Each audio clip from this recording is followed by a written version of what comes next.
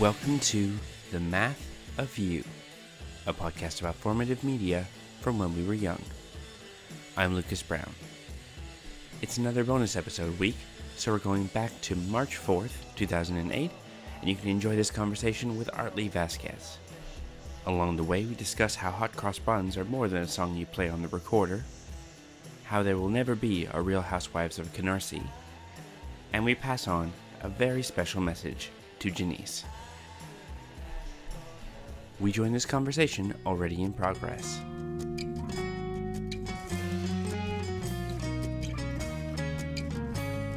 Some stupid chick in the checkout line was paying for beers with nickels and dimes, and some old man had clipped coupons and argued whenever they wouldn't take one. All I wanted to buy was some cigarettes, but I couldn't take it anymore, so I left. I hate everyone. I hate everyone.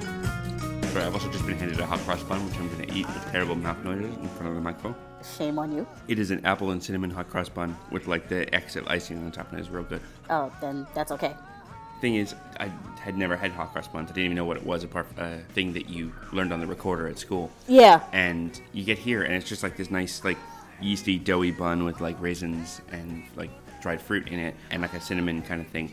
And then they put a little X of icing on top. But Australia goes nuts for them. Like, you get chocolate hot cross buns, you get... Oh, you get Hero yelling in the background. In this case, this is an apple and cinnamon hot cross bun, so it's got like bits of dried apple and like cinnamon swirled through the dough. It's real good. That actually sounds really amazing, to be honest. Mm-hmm. What are you doing, you little monster? You are not sharing your hot cross bun. He's gonna come over there and take it from you. Duh. Oh my god, he gets that way with if you're holding him and try and drink a glass of water. Uh-huh. He will like reach over and drag it off you and like hold it to his mouth. He can't tip it because he's a baby, but he's like looking at it, and then he'll just like drool into it, and it's like, here, I've given you my benediction. I mean, that's basically it. He's basically just like, yes, this is mine. You do not deserve it. I'm going to take it from you, and there's nothing you can do about it. He's not getting apple and pear puree shoved in his face. And that's fine. Yeah, Kimiko turns into like this pureeing dynamo because she's got this little blender thing.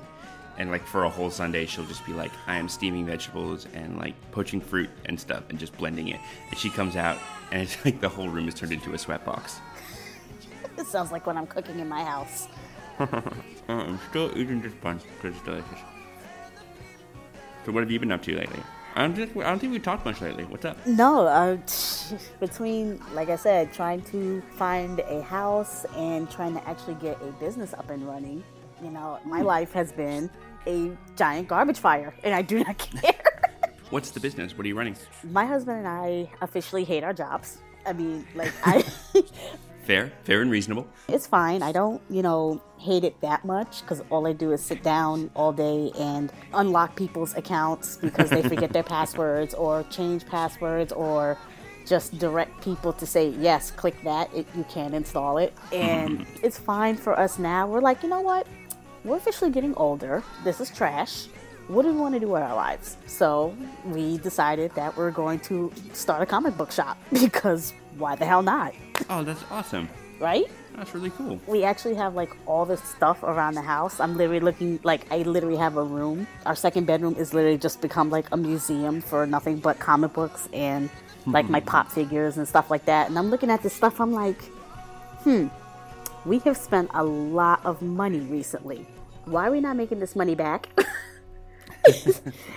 So we're just at the point where, like, hopefully in the beginning we can start it in the house, like in the apartment we're in now, to kind of save up so we can use it towards buying a house. And then eventually, hopefully, fingers crossed, moving it into a brick and mortar store somewhere in New Jersey. We haven't decided yet because we don't even know where we want to live yet. Like, we need stuff that's convenient. No, this is great news. I mean, I reckon this is a great idea. I mean, that's just me being selfish. Like, I wish either me or one of my friends ran a shop like that I would just be there all the time. But yeah, this is great. I'm at the point where I feel if I'm going to be spending all this money, patronizing other comic book shops, I'm like, you know what? Why am I not doing this myself?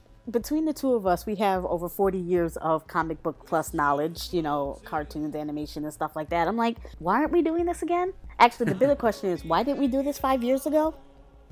Money and time, I suppose, is the answer to that, as is the answer to just about all questions. You are absolutely right. It was literally money, time, and this was literally something that we just decided on. It's like, I'm getting old. You're getting old. We want something that we can actually, something we want to do ourselves. So why the hell not? Yeah, it's great. Yeah.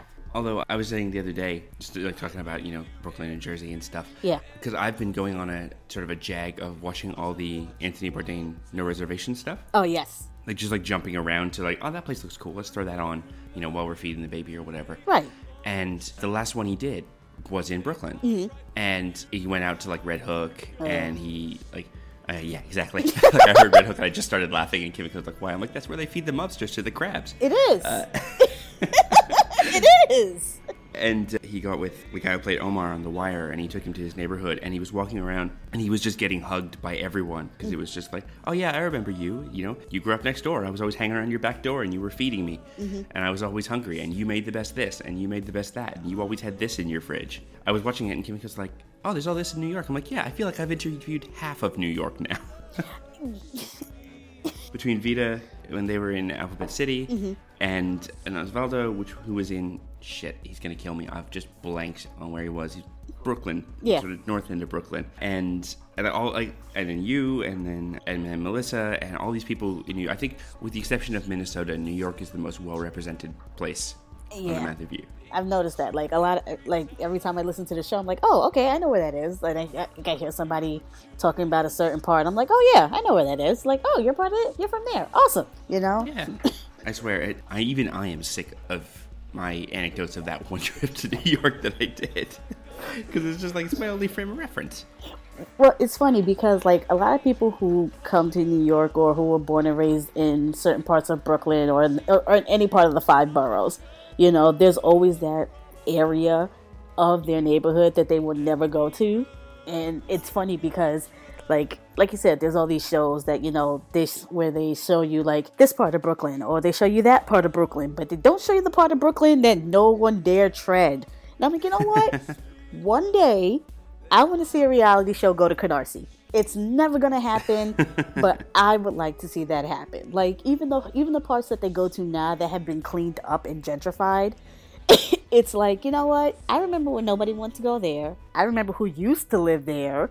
I remember what used to be there. And Williamsburg is just is like a black hole that I won't even tread. I won't go there. Crown Heights is where Bourdain started off. Oh, yeah, Crown. Okay, yeah. Then there are some nice, restaurants in Crown Heights. I go there almost all the time with my mom because there's certain restaurants and stuff like that she likes to go to, or shops and stuff like that. Some of the older shops that she still likes to patronize and stuff like that. So, that have survived the influx of people coming in and building up around it. Yeah, living off that 99-year lease. Yes, exactly. The ones that have been declared historical landmarks. By having a neon sign that has not worked since 1932, but it's always kind of been there. Oh, yeah. Yeah, you have to, because it's part of the culture, man. It's there for the culture. Yeah. As a slightly sadder example of that, here on Parramatta Road, coming down towards where I live in Leichhardt, when you're coming away from the city, there's a big thing in Australia, which was the milk bar, which is kind of like your corner kind of takeaway. They would do some hot food, you get a bacon and egg roll in the morning, or you get a milkshake or whatever, and it's usually 3 stools and a counter, but they would also sell chocolate and candy and stuff. Okay. It was this classic thing, the corner milk bar. And they're a little hard to find now, of course, because those places are hard to sustain with big location and not making much money. But there's one place that just says milk bar outside, and now it's half the windows are busted up, but they've been replaced. The lights are never on. It's got, chocolate bars from 20 years ago under the counter and stuff. And you go by, and there's just one old guy that's there. And the doors are always open, but nobody goes in because he doesn't really sell things anymore. And I did some research because I would buy this on the bus every time I would come home. And occasionally I'd walk past and just kind of look in, and he'd be there reading a newspaper or something. And I was like, oh, I wonder what this deal is. Turns out this guy lost his brother in the war, and him and his brother opened this milk bar, and he promised that he would keep it open. Aww. Exactly. It's one of those ones where it's the area around it's been developed many times over, and it's a very valuable chunk of property on one of Sydney's busiest streets. And he's just kind of hung on to it, and he's not upgrading it, he's not changing anything about it. It's just he comes in every day, and that's that. That's right.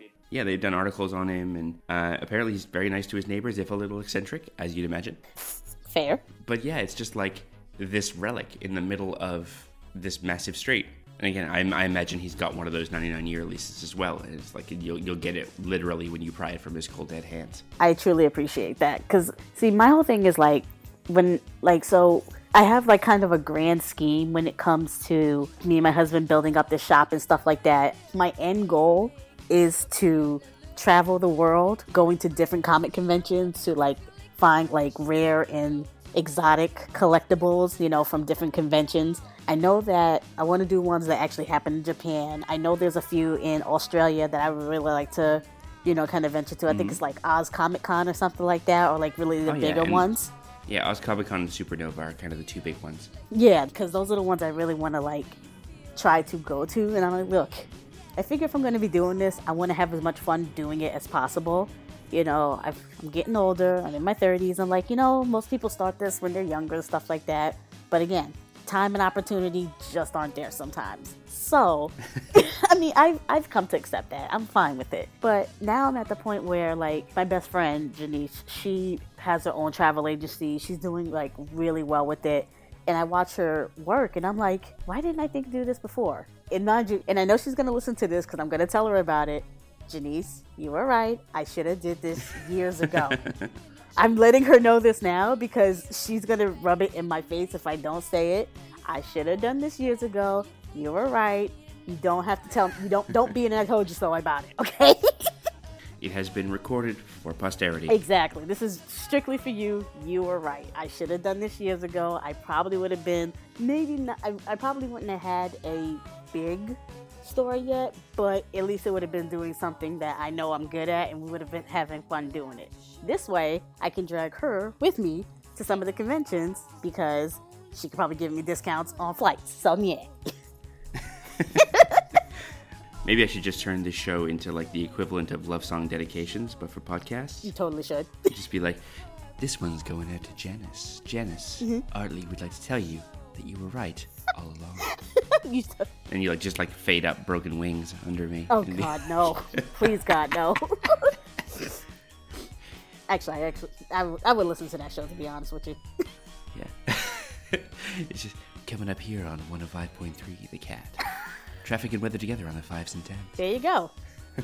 There you go. See, that smooth dedications is much easier to do on my voice than that sort of really annoying, like, morning zoo radio DJ. Oh, that's tough to maintain for a long time.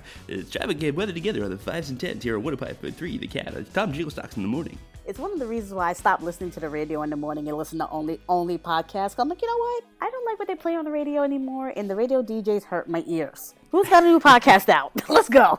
You know what I think it is? I think it's that it's like they've always been a little bit annoying. And I think in order to maintain that level of attention through the now very crowded kind of things grabbing for your attention, everything has to be ratcheted up to the 11. Right. And so that's why it's like, it's not just that we use sound effects and funny voices. It now has to be, was it Crazy Ira and the Douche? Yes. From Parks and Rec? Yes, exactly.